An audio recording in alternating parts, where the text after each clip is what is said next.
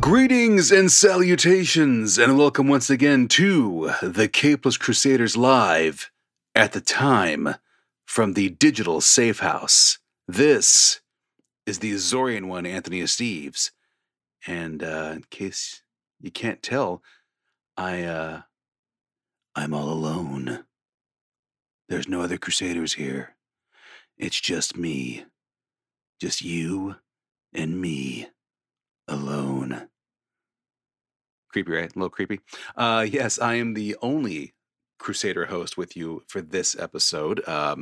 Amy and Manderson and the good old Dr. Barry could not make it for this one, but we had to get this trilogy finished for you, so had to get this episode to you.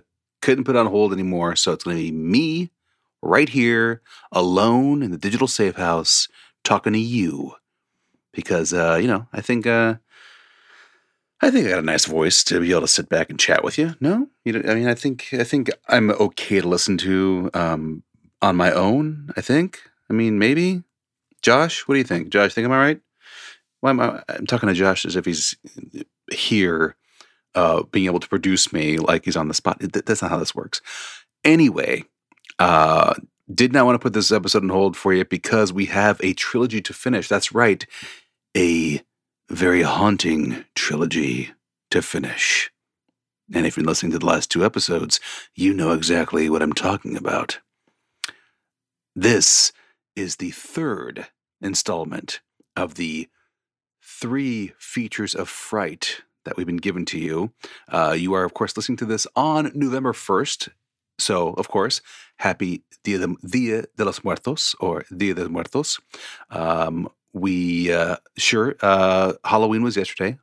Hope you enjoyed it. Hope you had a great Halloween, however way you celebrated, whether you took little ones trick-or-treating or sat back and watched horror movies all day. Hope it was good for you. The 3 features of fright does fit perfectly into Dia de los Muertos, so of course I thought, why not just end it on this day? Why not? We can fit it in there. So that's why you're getting the third and final installment of the 3 features of fright on this November 1st, 2021. And as always, this episode is brought to you in part by the Nerd On Nation, powered by Patreon. The Nerd On Nation allows us to keep the lights on and up our quality. As a member of the Nerd On Nation, for as little as $1 to $5 a month, you get early access to episodes, a Discord community over at nerdon.tv/Discord, bonus episodes, and so much more. Remember to check it all out at nerdon.tv/Patreon. And I gotta do this part in the creepy voice because, again, third and final installment. I gotta do this. Here we go.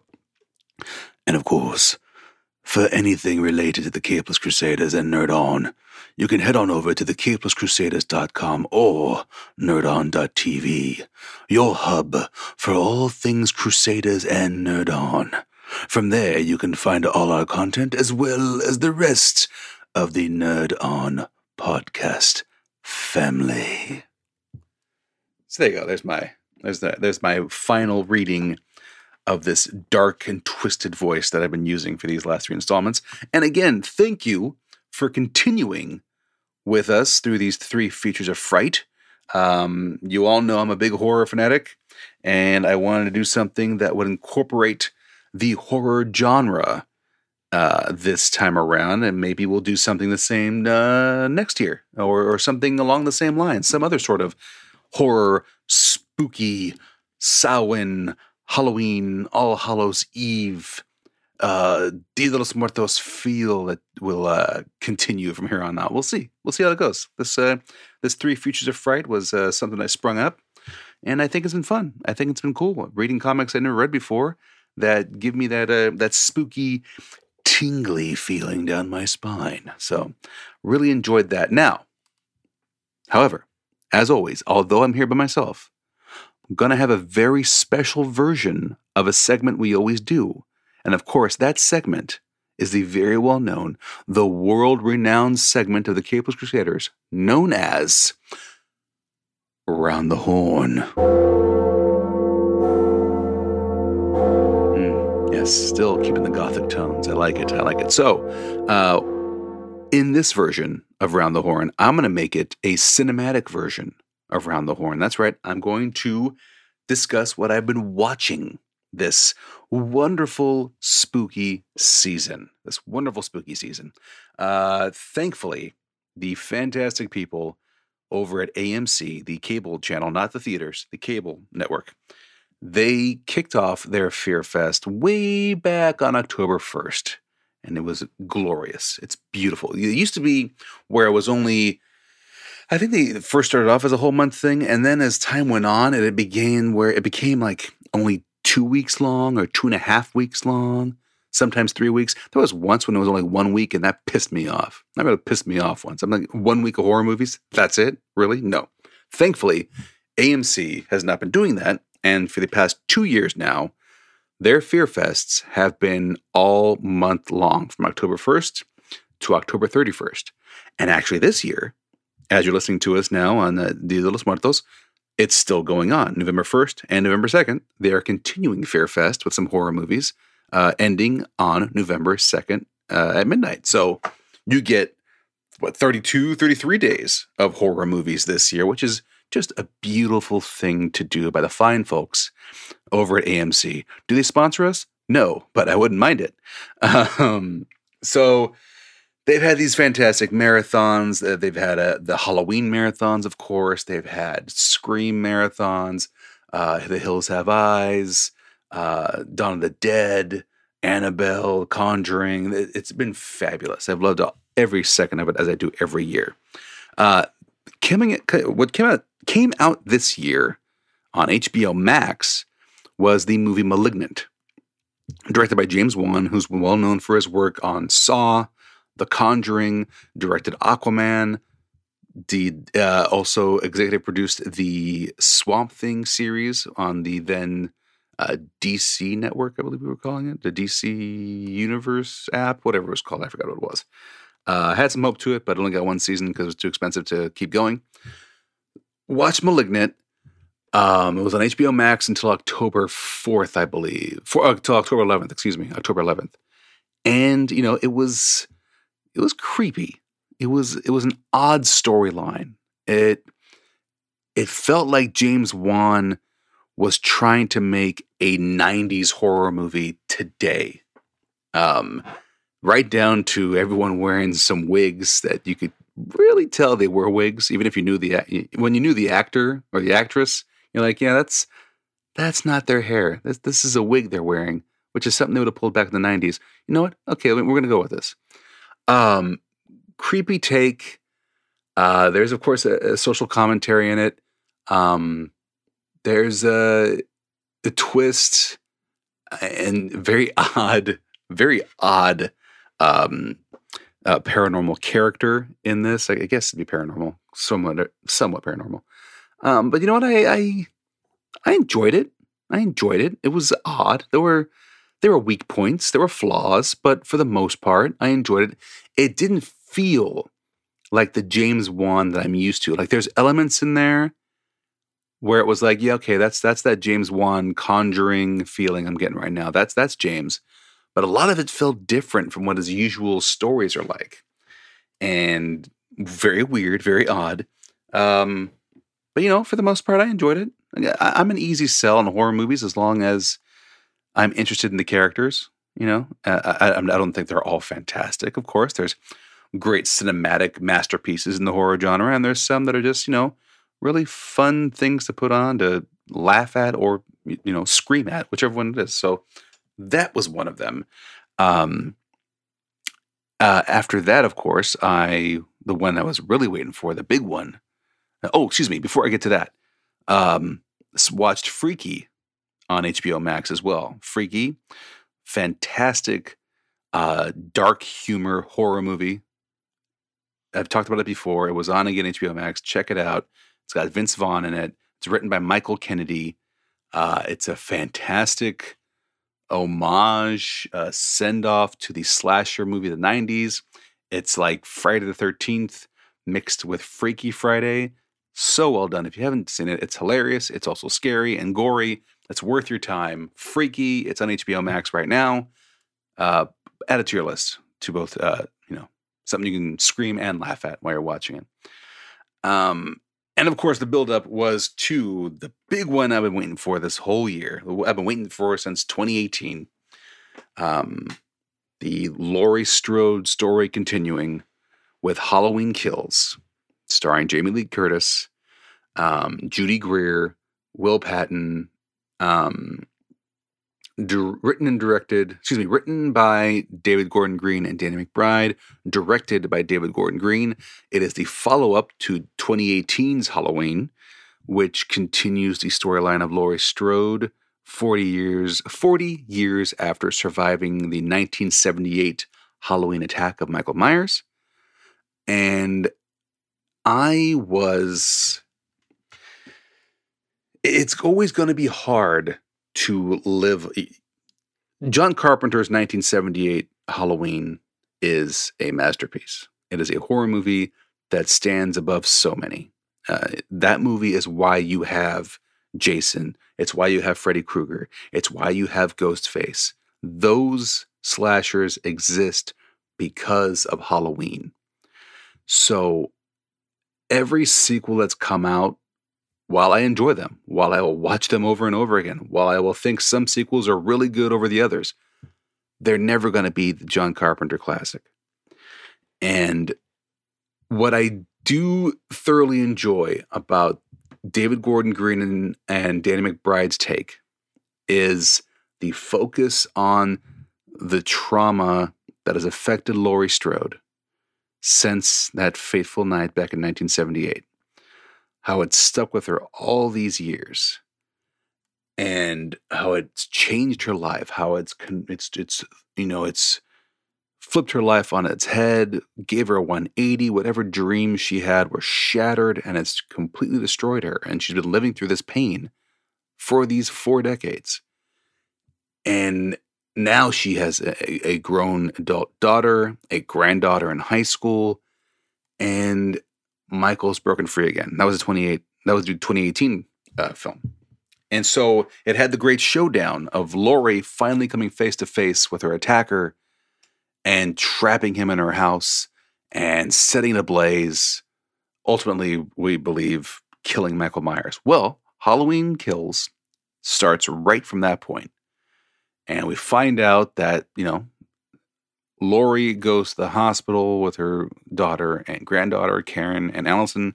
But firefighters make their way to her house, put out the fire, and while doing so are attacked and viciously mauled by Michael Myers, who was still alive. He found a way to seclude himself in the house, not get burnt, and just rampage out and head back into Haddonfield. And so, knowing that this is the second chapter in a planned trilogy, this one, I had assumed going into it that there was going to have like an Empire Strikes Back tone to it. That it was going to end, and by that tone, it was going to end on a bad note for our protagonists, like Empire Strikes Back did. Han Solo was captured. Luke faced off with Darth, got his hand cut off. It was a defeat for the good guys in Empire Strikes Back. And that's what I was expecting with Halloween Kills. Knowing that we had a third one coming, I felt this would be one where Michael is going to rampage. And in the end, he will be the one standing. And someone will fall from our protagonist side. And that's what we got. I'm not going to tell you what happened. I'm not going to tell you who. But that's what we got. Now, I really... the body count is higher in this one. Michael's rage is crazier than it was in the first one. You have some great callbacks to the classic by bringing back the 2 characters that Laurie was babysitting that night in 78, Tommy Doyle and Lindsay. Now the actress playing Lindsay is the original actress, the original person, Kyle Richards. But playing Tommy is actually the great Anthony Michael Hall, who we all know from Breakfast Club, 16 Candles. Those of you fans like me of the Nolan trilogy, he was in The Dark Knight. And he does a fantastic turn here with Tommy. Tommy Doyle's become this he's also enraged. He's angered. And now that he knows that Michael is free, he wants payback. He wants to find Michael and he wants to kill him. And he coins the phrase "evil dies tonight." And there's a great send up, and it gets a lot of humor on Twitter about him riling up the entire community and everyone shouting "evil dies tonight" and chasing down someone they think is Michael, but it's not Michael, and it goes on and it ends up turning out bad. And I love that scene because it was kind of a commentary on the way we've been for the past 18 months in this country. I saw in that scene, in those "evil dies tonight" moments, I saw what I've been seeing on the news the past 12 to 18 months. So I'm like, that's spot on. And good horror movies are social commentaries. So it nailed it on that one. It was more of a horror movie this time around with Halloween Kills, and instead of a character study with the last one. There's pros and cons in both films. But like I said, I'm really like the angle that McBride and Gordon Green take on this Halloween tale, continuing directly from the first movie. And I am intrigued and excited to see what happens next year with Halloween Ends and seeing how they end their tale. And, we know it's coming. We know we're getting the showdown between Laurie and Michael, but it's all going to be on how they do it, with everything we learned about in Halloween Kills regarding Michael's rage, regarding the entire city, the entire town's trauma, the essence of evil that he is. It's going to be interesting to see how this plays out between Laurie and Michael. But we have a whole year to wait for that. So a lot of speculation until that time. But yes, those were my 3 cinematic around the horns to let you in on: Malignant, Freaky, and of course, Halloween Kills. Those are my 3 around the horns for you. So, with that said, with those out of the way, it is now time to talk about the main topic today. It is episode 175. It is the 3rd installment of the 3 Features of Fright. And in our first installment, of course, we talked about Volume 1 of Revival. In our second installment, we talked about Something is Killing the Children, Volume 1 as well. And we wanted to end, of course, on another horror story, with this one being more of probably the most horror-filled, slasher-esque comic of these 3 installments. And it was actually found by Amy, so big thank you to Amy on this one to find it. We went with 2015's Survivors Club, created by Lauren Bukes, Dale Halverson, and Ryan Kelly. Now, Lauren Bukes and Dale Halverson are the writers, and the artist, of course, is Ryan Kelly, with lettering by Clem Robbins and coloring by Eva de la Cruz, and editors Rowena Yao and Shelley Bond. And I'm glad we got this because our last 2 stories predominantly featured women as our protagonists, written by men. And with this one, Lauren Bukes is your head creative writer, and we have quite an inclusive cast of characters in this book, in this series. It's 9 issues long, so unlike the first 2 installments where we just covered Volume 1, for this one, we read all 9 issues, although you don't have Amy Manderson here. Amy did read all 9 issues as well as I did.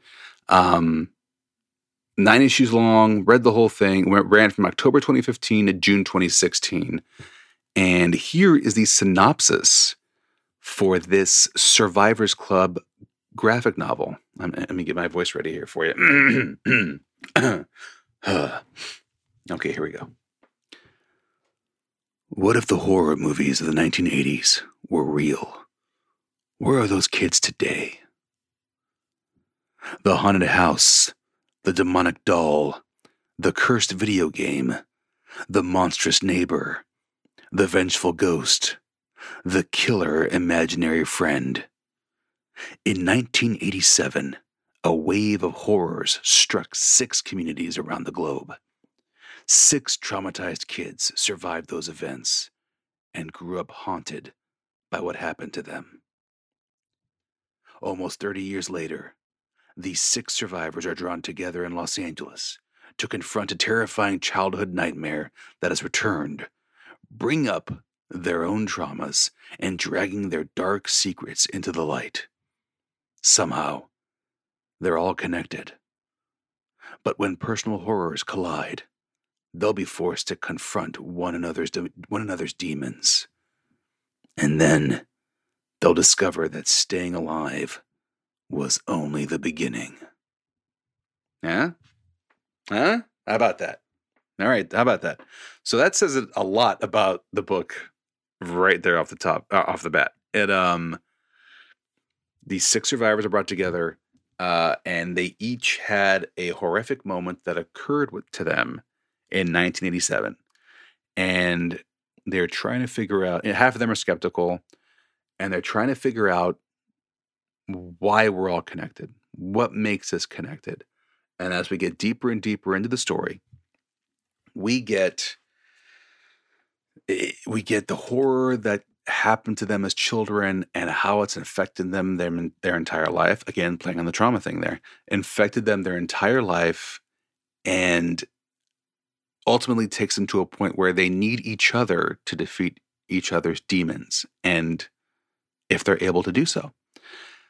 This comic definitely had a 80s cinema feel to it. Amy had a quote that I wanted to read on here for you about, she's not feeling well at the time of this recording, so I don't want to bring her on, but she did want to get her 2 cents put in there. But she did say, the 80s movie feel is alive and well in this book. And she's absolutely right. When I read this, the first 2 things I could think of, the style they went with, was the Nightmare on Elm Street stories, and then throw in a little Final Destination. And there's a haunted house, there's this possessed video game, and there's the a family member that is beating one of our characters. The video game story comes from South Africa, so it deals with the apartheid in there.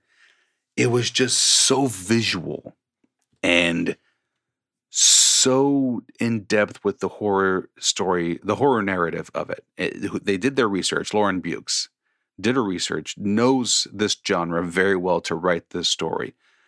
And it was one of those where it's very hard to be scared by a comic book because, again, the pages are right there. You're seeing what's coming. You just gotta put yourself in that eerie mood. But the visuals of this, the visuals they use with the coloring, the eyes, the intense red of the blood that they use, the haunted house portion of it, the Muskegee house as it's called. It was so well done. It was so good. It felt like you were reading a film. I'm looking through some of the pages right now on my iPad, and you see elements that you have seen in, there's I see Poltergeist in here. I see Nightmare on Elm Street, like I said before. I see some Conjuring moments in this. It's very visceral and very ingrained in the characters and in their stories told. And I appreciate this because you're dealing with a genre that relies heavily on jump scares, on score, on just the visuals that are used, the CGI or the real special effects, practical effects. And with this comic, they were able to bring those elements on each panel featuring these elements I'm talking about. And that's the work of their artist, Ryan Kelly, who pulled this off. And it does so well. I mean, there's characters in here, and it delves back to the little moments in each story that fuels each character's arc, each character's trauma, each character's antagonists that they have to deal with. It's a thriller. It's an investigative story. So well done. For those of you who appreciate the horror genre, you'll really enjoy this. Your main characters in here are Chinzira Moleko, Tio Reyes, Kiri Nomura, Simon Wickman, Alice Taylor Newsom, and Harvey Lisker. These are our 6 young survivors who have now come together in order to deal with their trauma. And regarding any sort of adaptations with this story, back in November of 2018, so 3 years ago, it was announced that a television series based on Survivors Club was in development at the CW from Warner Brothers. Jared Frieder and Len Goldstein were attached to the potential drama series as executive producers, with the former also set to write the pilot script. The script was not picked up to pilot by the CW for 2019-2020, and there's been no further developments at this time. That I'm kind of happy they didn't, because if I want this to be done right, I don't want it to be on the CW.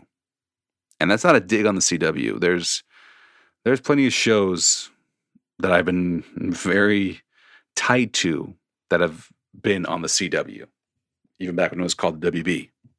Smallville, Arrow, Flash, Supergirl. It's a fine network for my favorite DC stories. By the way, I didn't mention this in the beginning. Survivors Club is a Vertigo piece. It's a Vertigo work, so of course it's going to be under the DC banner, which would put it in the hands of Warner Brothers. But I would not want to see Survivors Club on CW. That is not the spot it should be on. This is something that should be on a streaming service. This should be an HBO Max series, because if you put this on CW, you're going to remove a lot of what is an important part of this story, and it is the horror factor. It is the gore, the slasher elements, the horror in there. If you put it on CW, it's gonna lose half of what this comic has. And that's, I mean, I know CW did Supernatural, and Supernatural had its moments. It was TV-14. They took it certain areas, but this is beyond that. This is farther than that. This is an element, a level that requires the TVMA treatment. You know, HBO Max would be a spot for Survivors Club, because that's going to give the freedom to tell this entire story without holding it back. And this story is an odd one. It is odd. It is out there. It is wild. There's infestation in a human body that continues in one of our protagonists that we see develop as time goes on. We see the imaginary friend who's actually a murderous psychopath telling this, young man to do certain things. There's 2 young women who are exact identical, and one is nice and kind, and the other is the opposite. And the things that those 2 do, that's not a CW thing. This is something that's got to be free to roam and let loose and be as crazy as it is. So while I'm sad there is not a TV adaptation yet for it, I'm happy that it did not go through with CW. This is something that requires the HBO treatment. It's a TVMA series. It can't be a TV-14. It's a TVMA. It has to be. There are some great panels in here. Great moments of Alice, one of our characters, just sitting cross-legged on the ground, surrounded by weapons and blood, and just looking straight at you, looking straight into you, the reader, saying something along the lines of, "Don't hold out on me, Scary Poppins. You must have fishing line in your Technicolor murder coat somewhere," because she's trying to put this character back together after having killed it. And yep, I know, makes no sense to you right now. Read it if you can. It's funny, it's eerie, it's heartbreaking, it's freaky as shit. And you will just get callbacks to some of your favorite horror movie traditions, horror films, what horror shows you enjoyed, books you've read in the past. You're going to get shout outs to it. The haunted house portion of it is the most Nightmare on Elm Street-esque feeling. And I'm talking about that when you're in the dream world and Freddy just contorts your whole world and you think you go in one direction and you walk into somewhere else and you think you get away and you can't, just like your nightmares are to you. This house has that effect in this comic series. Before you know it, you're somewhere else. The boards are moving, and the secret to that house that is revealed in the end is phenomenal. It's fantastic. But yeah, it was a perfect choice in concluding our trilogy here, because it is the culmination of all things horror that I was going for with this series. Revival was the rural noir eerie story with zombie-esque elements to it. Something's Killing the Children, again, had that slow burn to it that leads to this horror-filled finale, but there was a slow burn. You had to wait for it to earn it. With this one, with Survivors Club, it is horror right off the bat. It's slasher right in your face, and it never lets go, and it only builds a story more as it goes on. For all the blood and gore that's in this story, in this comic, the story itself continues to grow and develop and become more complex. And before you know it, by the time you're in issue 7, suddenly you're realizing why all these things are connected, why these 6 individuals are connected to each other, why their demons are connected to each other. And by the epilogue of issue 9, you're breathless. You're satisfied because it was such a great payoff toward the end, and even leaves you with a wait a minute. Could there be something else coming? Is this like a good horror movie does? Is this really the end, or is there more to come? Oh my God. So well done. So again, that was Survivors Club. Again, written by Lauren Bukes and Dale Halverson and Ryan Kelly with the artwork. It is 9 issues. It came out in October 2015, ran to June 2016. If you have not read this before, go pick it up. If you have, read it again.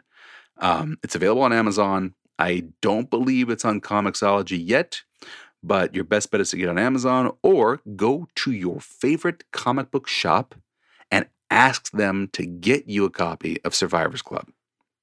Get it. Add it to your collection. It's worth it.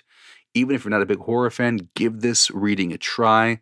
I believe the story itself will grab you enough to where you will stay glued to it. And in the end, I think you'll enjoy the story. And if not, well, just say that of Steve's is full of shit and just move on from there. Sound good? Good. So that is the final chapter, the final installment of this year's 3 Features of Fright here at the Capeless Crusaders. Thank you for rolling along with us. Thank you for focusing on the horror aspect with us on this one. It felt very good for me. I hope it was good for you. It's weird giving those jokes when I'm the only one here. You know, Amy and David and management aren't here to laugh about it or, laugh at me. It's just me saying one-liners to myself, looking at my computer. Yeah, that's what it's like in a dark room. In a very, very dark room. Like that? That's good. Again, thank you for enjoying this trifecta that we here at the Capeless Crusaders were happy to bring to you.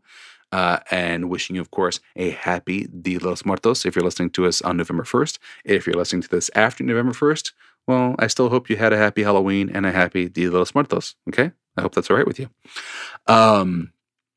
As always, please, if you enjoyed the show and you're listening to us on Apple Podcasts, like, subscribe, leave a review, tell us how much you enjoy the show, hit us up on social media.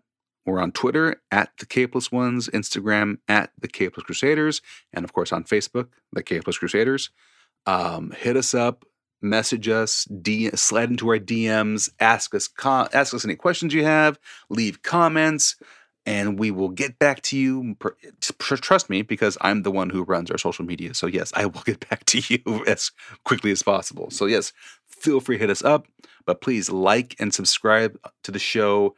Leave us reviews. It helps us a lot. It helps keep the lights on, along with being a part of our Patreon, as I told you at the top of the hour.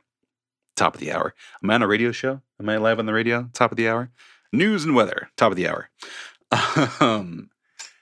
Thank you again for listening. On behalf of my other faithful compadres, my fellow crusaders themselves, D.R. Barry, Amy, and Manderson, on behalf of them, we here at the Capeless Crusaders, throat's getting dry, mouth's getting dry, it's slipping, I'm slipping. We, the Capeless still doing it. We, the Capeless Crusaders, thank you for listening. We hope you had a happy Halloween. We hope you have a happy Dia de los Muertos, and we'll see you throughout the rest of this holiday season. As always, to all of you, wishing you all a happy Samhain, and a happy All Hallows Eve, and a happy Dia de los Muertos. This is the Azorian one of the Capeless Crusaders, wishing you a very good night.